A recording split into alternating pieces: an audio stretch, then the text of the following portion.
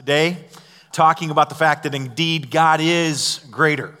We're going to talk about God being greater than our fear today. Next week, Jerry's going to talk about how God is greater than injustice. And we've got some great topics over these next 5 weeks, and I hope that you'll be with us each and every week. Well, you know, as we've seen in the world just this week, we do live in a culture, in a society where there is chaos, where there is confusion, where there's hatred, there's evil, there's excuses and injustice. And the stress and circumstances of this life, I don't know about you, but I've sometimes found myself just being overwhelmed by it sometimes.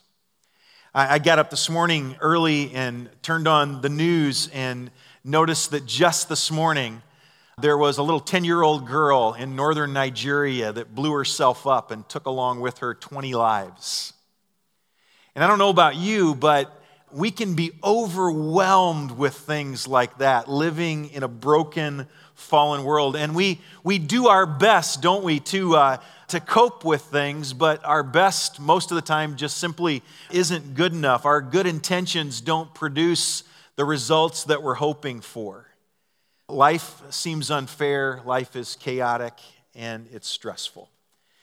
In fact, the last week, Jerry's going to talk about God being greater than religion. A lot of people have tried religion or religious systems. It's really great to know that God is indeed greater than religious systems as well. What if, however, and this is the question that we want to ask over the next 5 weeks, what if we spent less energy trying to be better and to make it on our own? Now, what if we really understood that our lives were meant for something greater?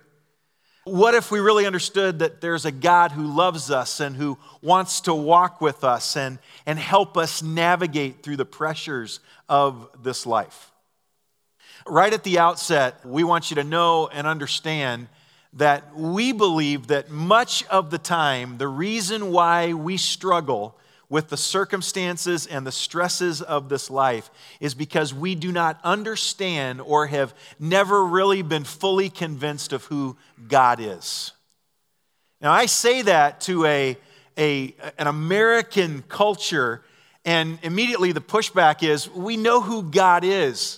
Most of us have heard about God since we were very, very little children, but think with me this morning, just as we begin this new series. Do you really have a proper understanding? And if you have a proper understanding of who God is, are you really convinced that He is who He says that He is? This morning, before we dive in, I want to remind you of some of God's attributes, those things that make Him uniquely Him. Number one, He's always present. We refer to it as He is omnipresent. He's always with us. The psalmist said, "Where can I go from your spirit? Where can I flee from your presence?" Nowhere. He's omnipresent. I was watching the football game last night and I heard one of the commentators say about Luke Kuechly, he's omnipresent. And I thought, no, he's really not. Proved at the end of the game that he really wasn't, right? No, but God is omnipresent. He's always with us. That's awesome. Are you convinced of that? Number two, He knows everything. He's omniscient. Now, sometimes that's good, sometimes that's bad. Sometimes we wish God wasn't omniscient and He didn't know everything, right? But He does. He knows everything. And you would think that if we were convinced that we are the children of an omniscient God, a God that knows everything, you think, wow, I would want to be really closely involved. I would want to be in close relationship with that person, wouldn't you think? Because He knows everything. He knows tomorrow and I don't. He knows what's going to happen and he's got it under control. He's omniscient. He's sovereign. I used to say when I was a youth pastor to kids, it means He's the boss, right? You may be the sovereign one in your house, dads or moms. You may be the sovereign one there, but you are not the sovereign God of the universe. God is the boss. Daniel said, all the people of the earth are nothing compared to Him. He has the power to do as He pleases among the angels of heaven, and with those who live on earth, no one can stop Him or challenge Him, saying, "What do you mean by doing these things?" He is the boss. He's holy. He's truth. That means that we can believe what he says, and we should believe what he says, and we should live accordingly. He's righteous. He's just. That means he'll always treat us fairly. God is a God of love, and not the love that sometimes we love each other with, which is a conditional love. I love you. If you come 50%, I come 50%, and we meet in a good place. No, God loves us with a pure and with a perfect love called agape love. He loves us no matter what is given in return. He goes all in. He demonstrated that by sending his son to die on a cross while we were yet sinners, Paul said to the Romans. Paul asked in Romans chapter 8, can anything separate us from Christ's love? Nothing, because he loves completely, 100%. He's merciful. Aren't you glad he's merciful? So when I confess, he forgives and he doesn't give me what I deserve. Some of you heard me say this before. I'm so glad that Scripture says that his mercies are new every morning, because I use up this day's mercy, don't you? I use it up, and I'm so glad that tomorrow morning there's going to be a new measure of that coming, because he's a merciful God. He's faithful. He always keeps his promises. When I don't keep my promise, I tell you I'm going to do something. I tell one of my kids I'm going to do something, and then it just doesn't happen. God never does that. He is faithful. What he says he will do. He's immutable. Means he never changes. What a great doctrine. I wish we could stop just there and just preach on the immutability of God, the unchangeableness of God. He never changes his mind, and aren't you glad?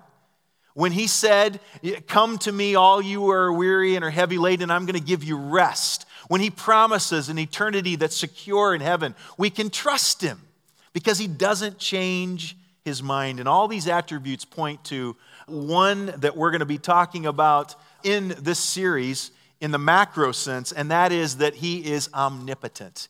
He is all powerful. Do you believe that this morning?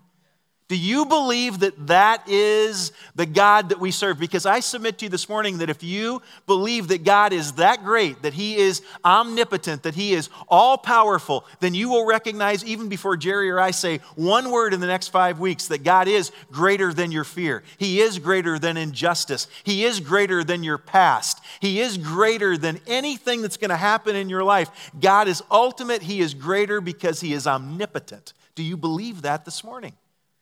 You see, most of the reason why we struggle with this thing we call life is because we either don't understand or we're not fully convinced that God is who he says that he is. And yet the prophet Jeremiah said, O sovereign Lord, you've made the heavens and earth by your great power. Nothing is too hard for you. The psalmist said, great is our Lord and abundant in power. His understanding is beyond measure.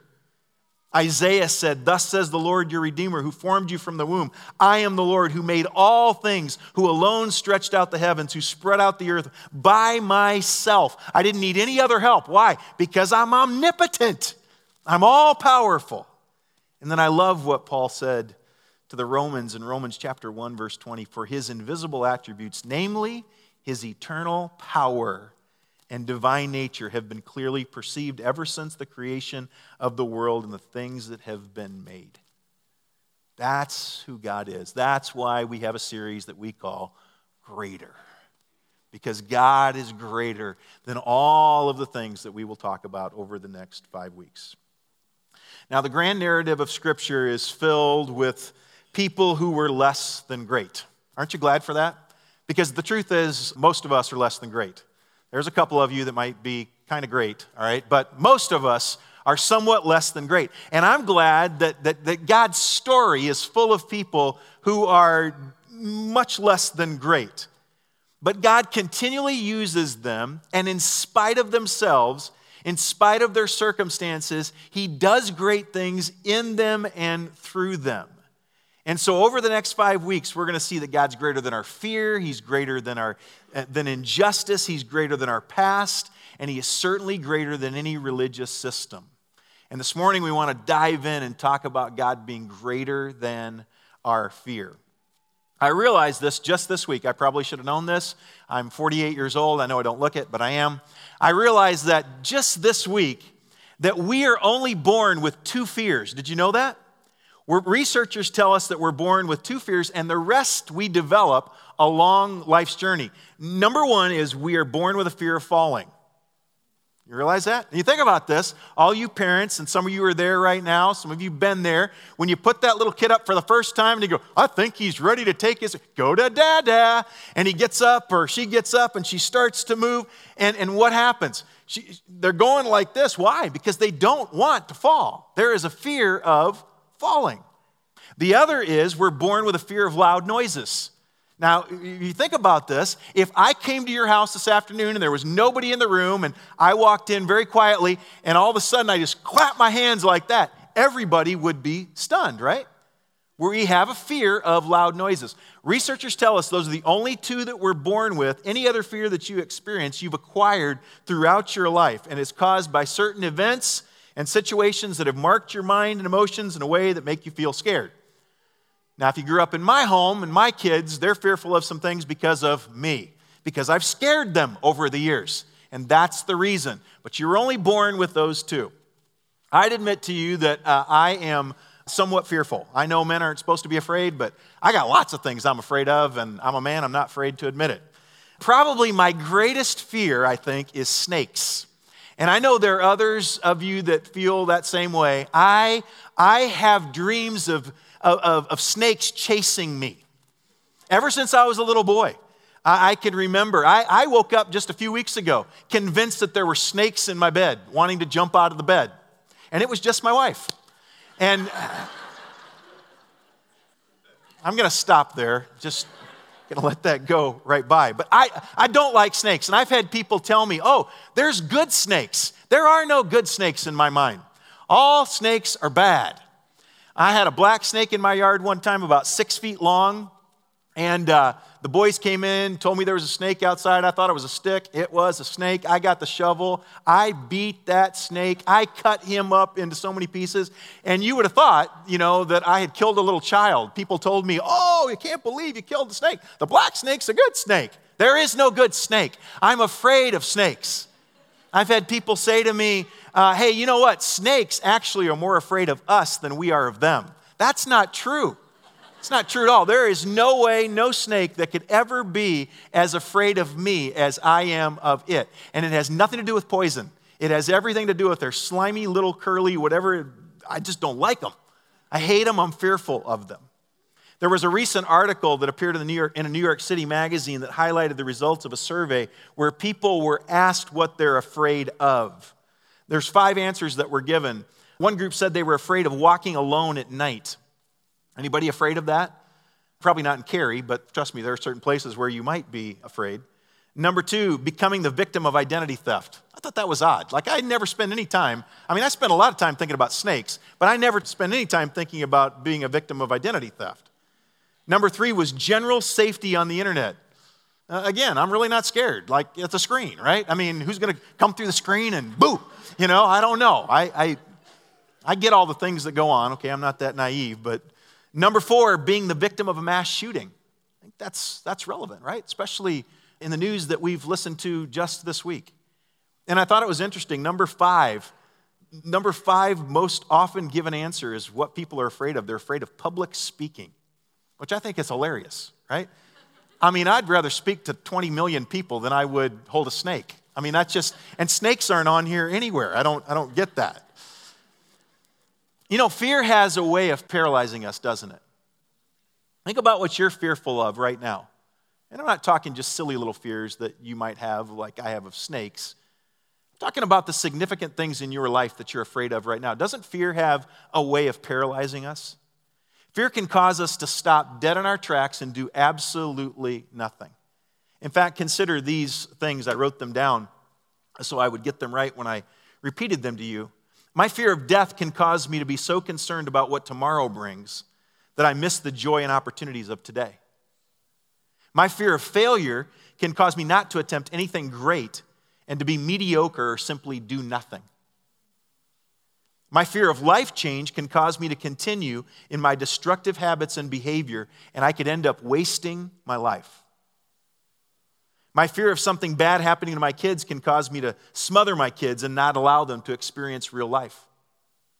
My fear of not having enough money might cause me to keep too much for myself and not invest in the things that ultimately really count and really matter.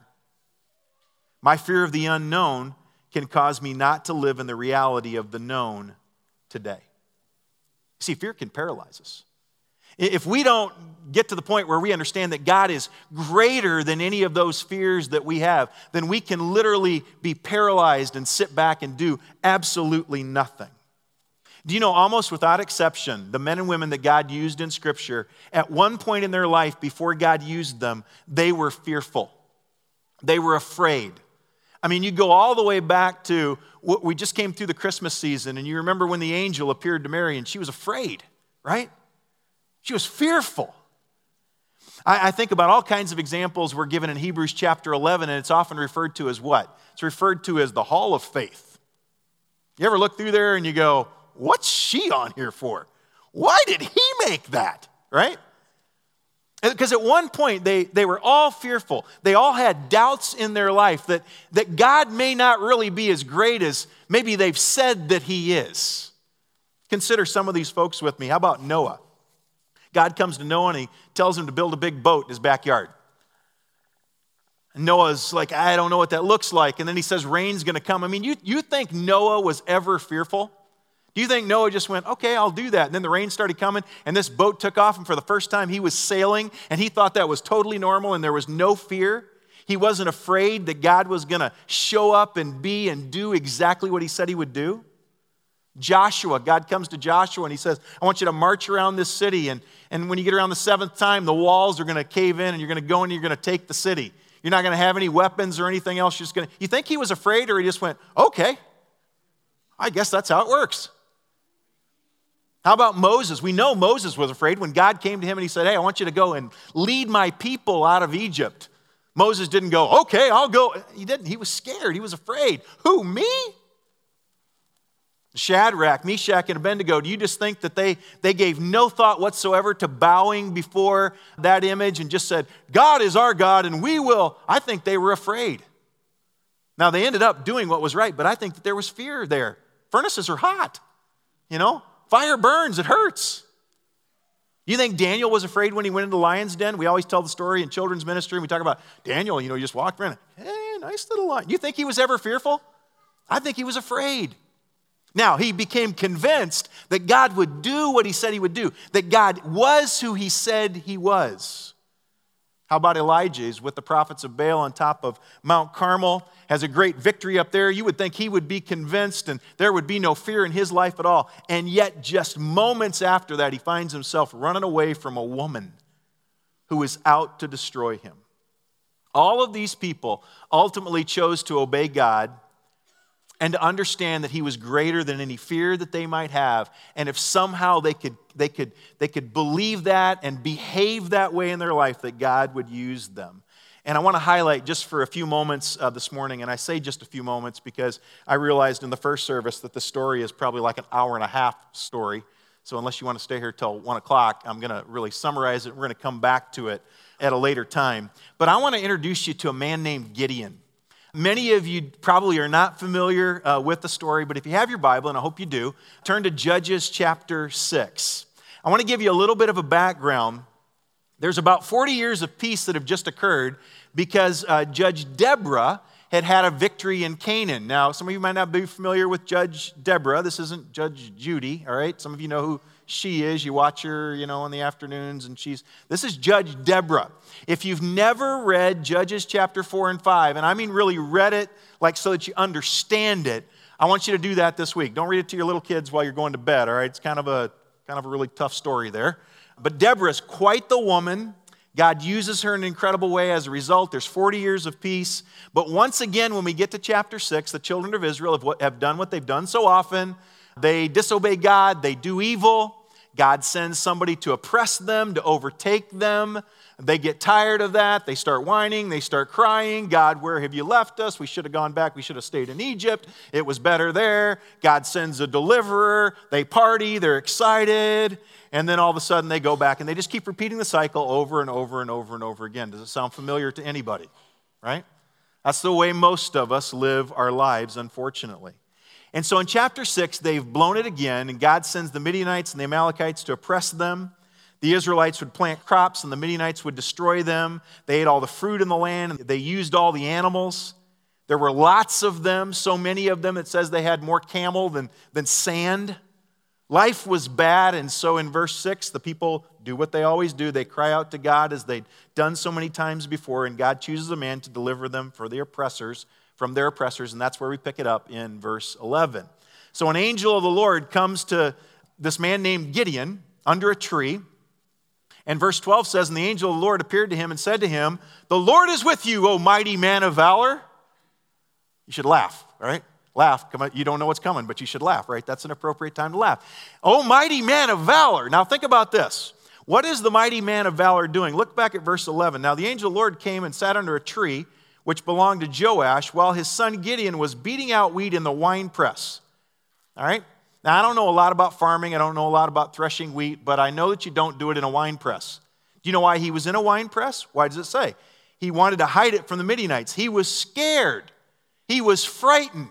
So the irony of the whole thing is that the angel of the Lord comes to him, and some commentators believe this is sarcasm. I don't believe it's sarcasm. I believe God's just trying to stoke his ego a little bit. And he says to him, oh, mighty man of valor. That'd be like me chopping up a black snake in the backyard and my wife coming out the back door going, oh, you mighty man of valor. And I don't think so, right? Like that's not your best moment right there. Gideon says, verse 13, his response was, please, sir, if the Lord is with us, why has that all this happened to us? Interestingly enough, and this is why I wish we had opportunity to really dissect the story, this is so typical of us as human beings. If God's with me, why am I uncomfortable? Why am I having trouble? Do you recognize that most of the time we find ourselves miserable and in trouble and not where we should be is because of decisions that we've made in the past? Maybe rather than crying out to God and saying, God, why have you done this to me? Maybe we should look in the mirror and say, why have I done this to myself? Why have I behaved in these ways? Why have I ignored, for example, my ability to be able to control my finances, and I find myself not being able to pay my bills? Why have I behaved this way with my spouse for so many years, and now all of a sudden he or she is walking out on me? Could it be the possibility that because you've behaved the way that you behaved, that ultimately there are consequences to the behavior? It's interesting that Gideon acts as if he does not know why the people find themselves in the situation that they're in. And we often do the same thing. And he said to him, please, Lord, how can I save Israel? How can I do this?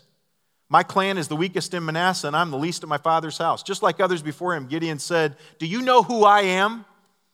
You ever done that when God's called you or you feel God calling you to do something and you go, not sure I can do that. And you want to look back at God and go, do you know who I am? And like, he doesn't. No, who are you? Please introduce yourself. Tell me all about yourself. When were you born? Tell me all your gifts, Gideon says, I'm from a family who's the weakest in our tribe, and I happen to be the youngest in that family. You sure you got the right guy? And then he says, give me a sign. Show me, if this is really what you want me to do, then show me. And so I have to summarize, but really, again, you should go back and read this. He gets some meat and he gets some bread, and he goes and he puts it on a rock. The angel of the Lord says, pour broth all over it. And the angel comes down and he takes his staff and he touches it, and all the meat and all the bread is consumed by fire. Now, if that was you or me, you'd like to think we'd just go, okay, got it. What do you want me to do, right? No. Now he's afraid because he's seen an angel. And God says, don't worry about that. You're not going to die. But I do want you to go and tear down the altar to Baal and the Asherah pole, which was a sacred tree near a religious site to honor the goddess Asherah. I want you to go tear that down. So God's saying, I'm going to see if you got enough faith to do this. And so Gideon goes and he does that. And it's interesting that the text says in verse 27, but because he was too afraid of his family and the men of the town to do it by day, he did it at night. I'm just chicken. I'm just afraid. So he does it at night, and the men wake up the next morning and they realize that the altar to Baal has been broken down and the Asherah pole has been cut down. They do a little bit of investigation. They find out it's Gideon. They want to kill him. And Joash, his father, says, no, don't kill him. If Baal wants to kill him, then let Baal go after him. And for whatever reason, that's good enough for the men, and they don't kill Gideon. As we get down to verse 33, the Midianites and the Amalekites begin to sense that something's going on. They see this altar broken down. They've heard about this stuff going on with Gideon, and you would think that Gideon was now convinced that this is what God wanted him to do, but not just yet, because as you look at verses 36 to 40, he wants to put a wool fleece on the threshing floor, and he asks God to make the fleece wet and all the ground around it dry. I don't know how you come up with these ideas, all right? I guess maybe in the Bible that was something common, right? It wouldn't be the first thing that I'd think of. And God is so patient. Are you ever, I am on a regular basis, overwhelmed at the patience of a sovereign, omnipotent God with people like us? He's patient. And what does he do? Gideon wakes up the next day, the fleece is wet. He wrings it out, and he goes, awesome. Well, now you would go, okay, well, that doesn't happen every day, right? God is definitely with me. I'm not afraid anymore. Let's go. No, he says, okay, one more thing. Tonight, I want the fleece to be dry and the ground all around to be wet.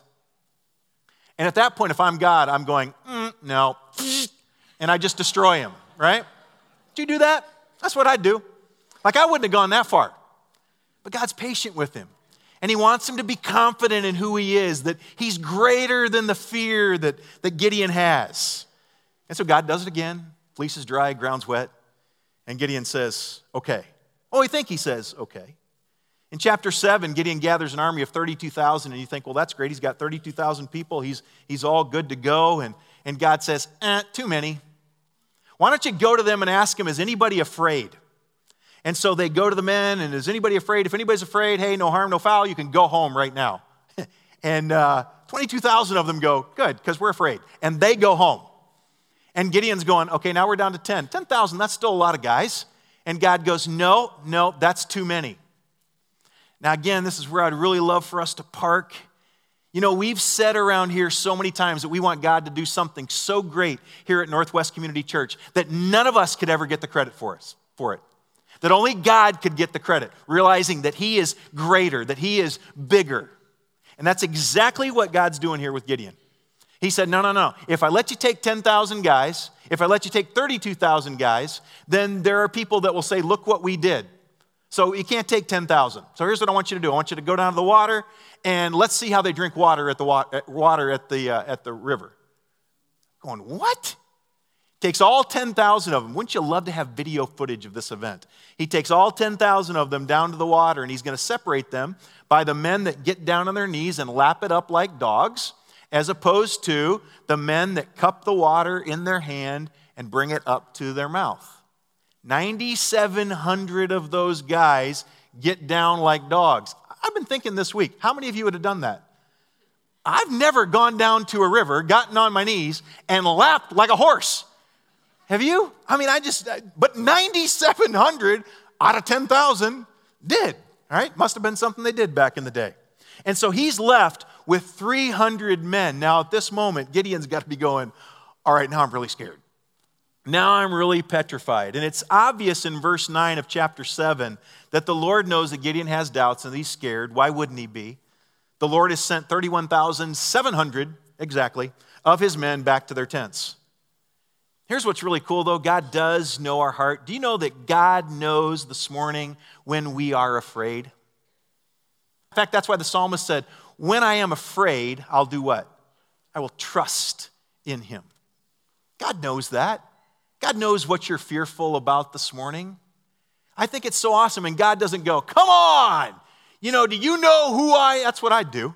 Do you know who I am? I am the omnipotent, omniscient. I am God. Why are you fearful? It's not what he does. In verse 9, he senses that Gideon still has doubts. And so he says in verse 10, if you're afraid, go down and go to the camp with Pur, your servant. You'll hear what they say, and afterward your hand shall be strengthened to go down against the camp. In other words, go down there and spy it out. And so he goes down there and he finds out that there's a lot of people there, and that makes him really scared. And there's a lot of camels. Camels are scary, by the way, if you've ever seen them out in the wild. They really are.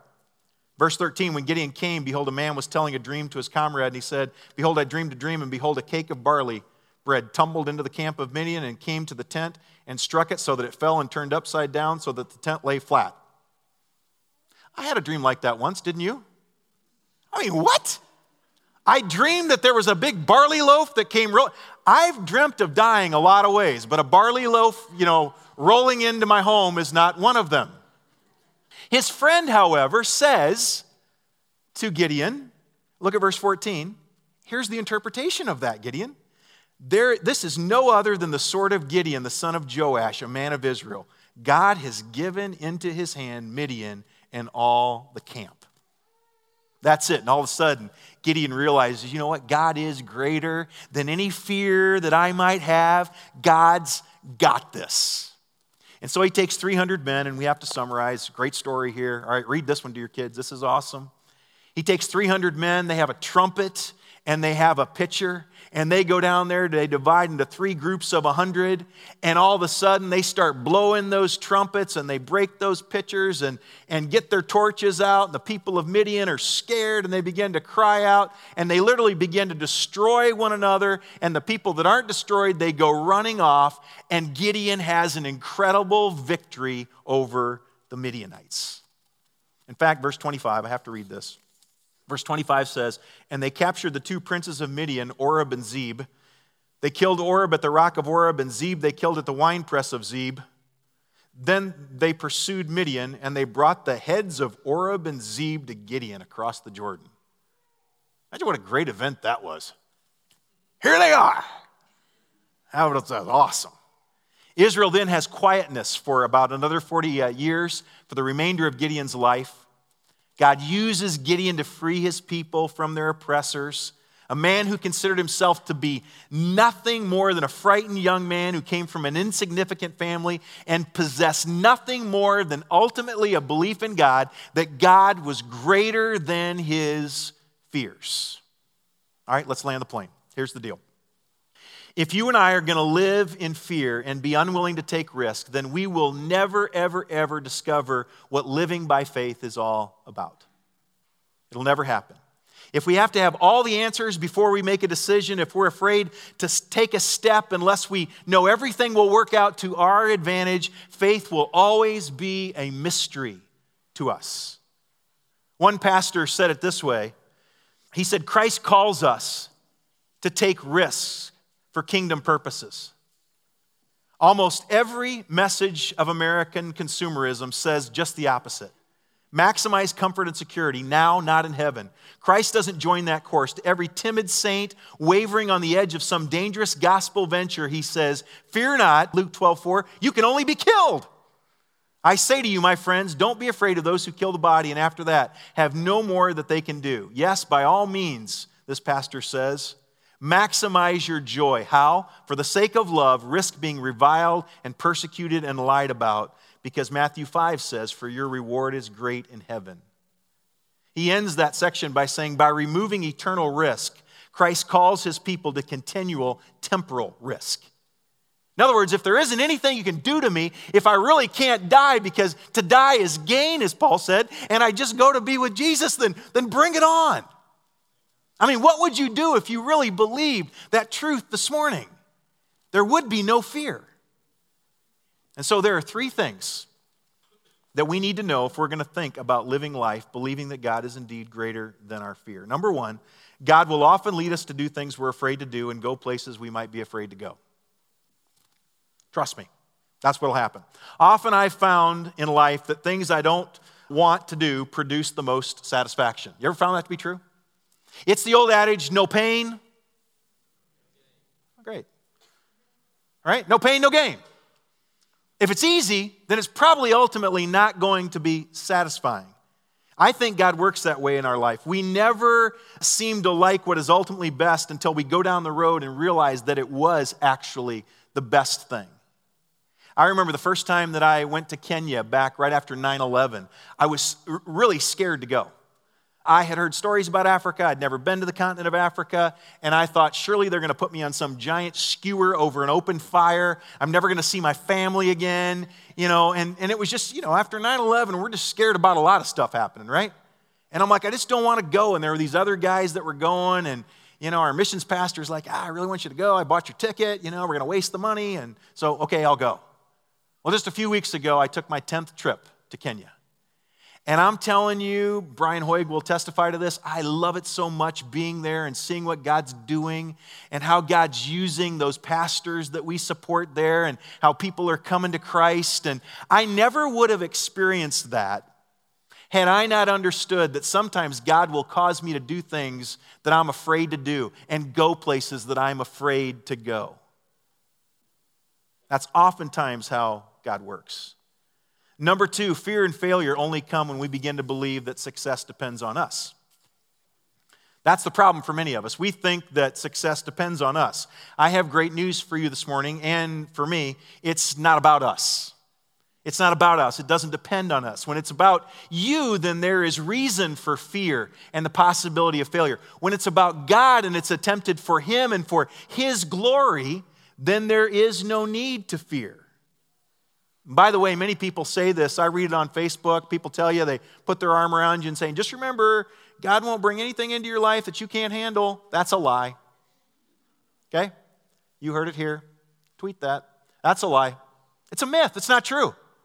In fact, I would say just the opposite. God will on a regular basis put you in situations that you can't handle.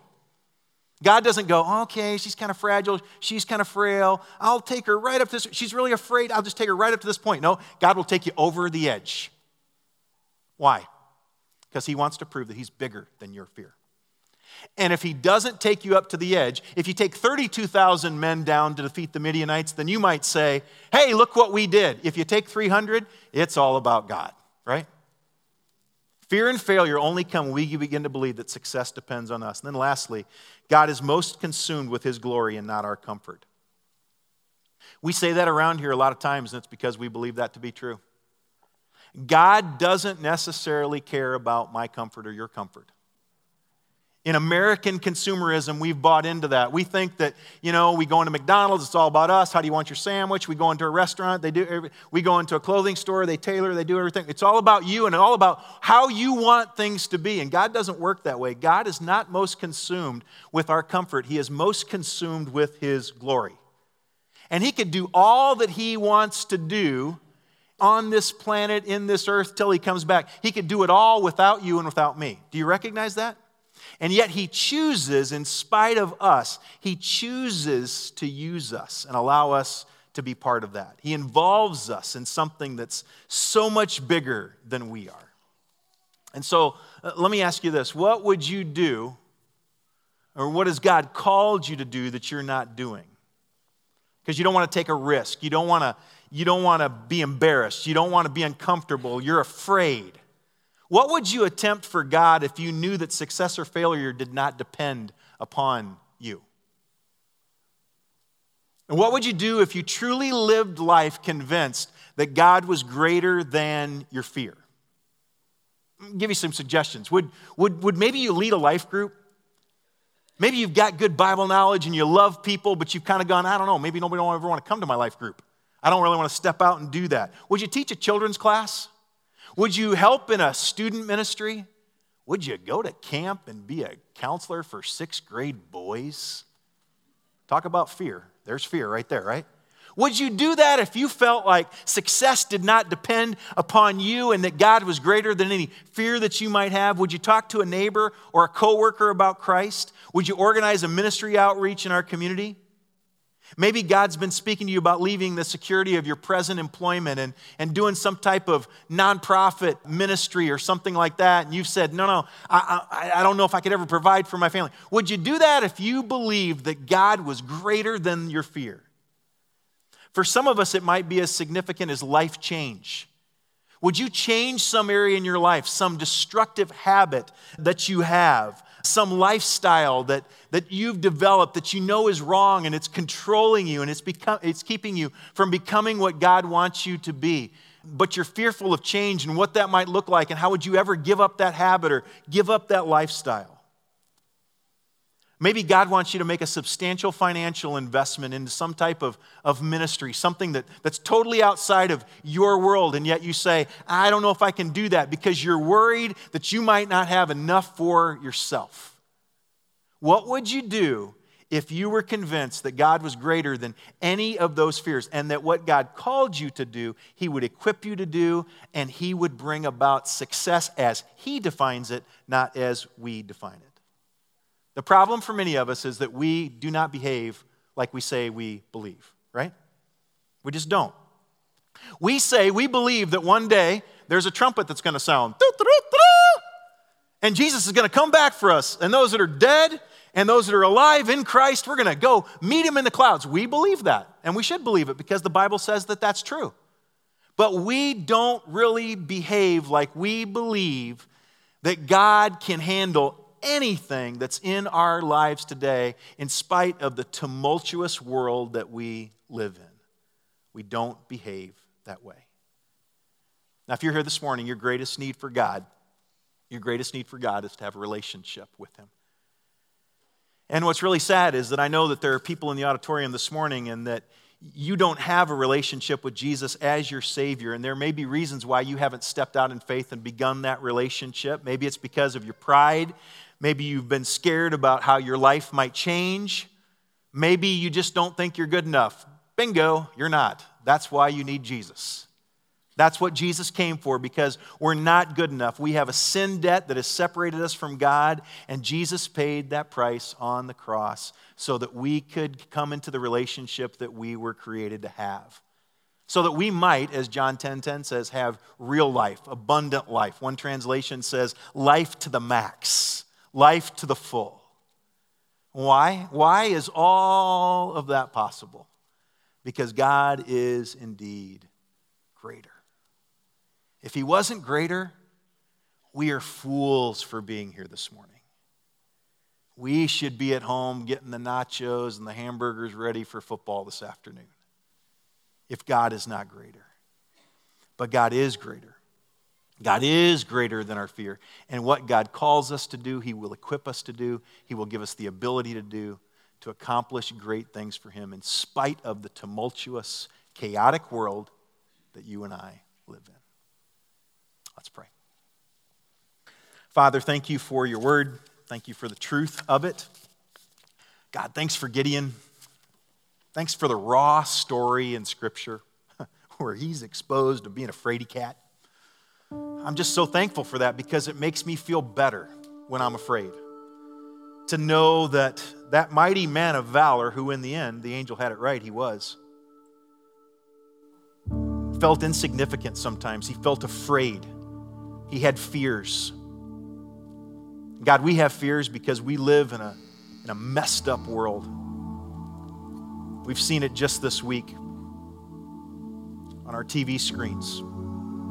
But God, we don't want to be people that live in fear and are paralyzed and stuck because of our fears. We want to be people who believe that God is greater. So God, we close this morning by singing that to You in affirmation. Cause them not just to be words that we utter, but to be words that go to the bottom of our souls and affect our behavior this week. We pray in Jesus' name.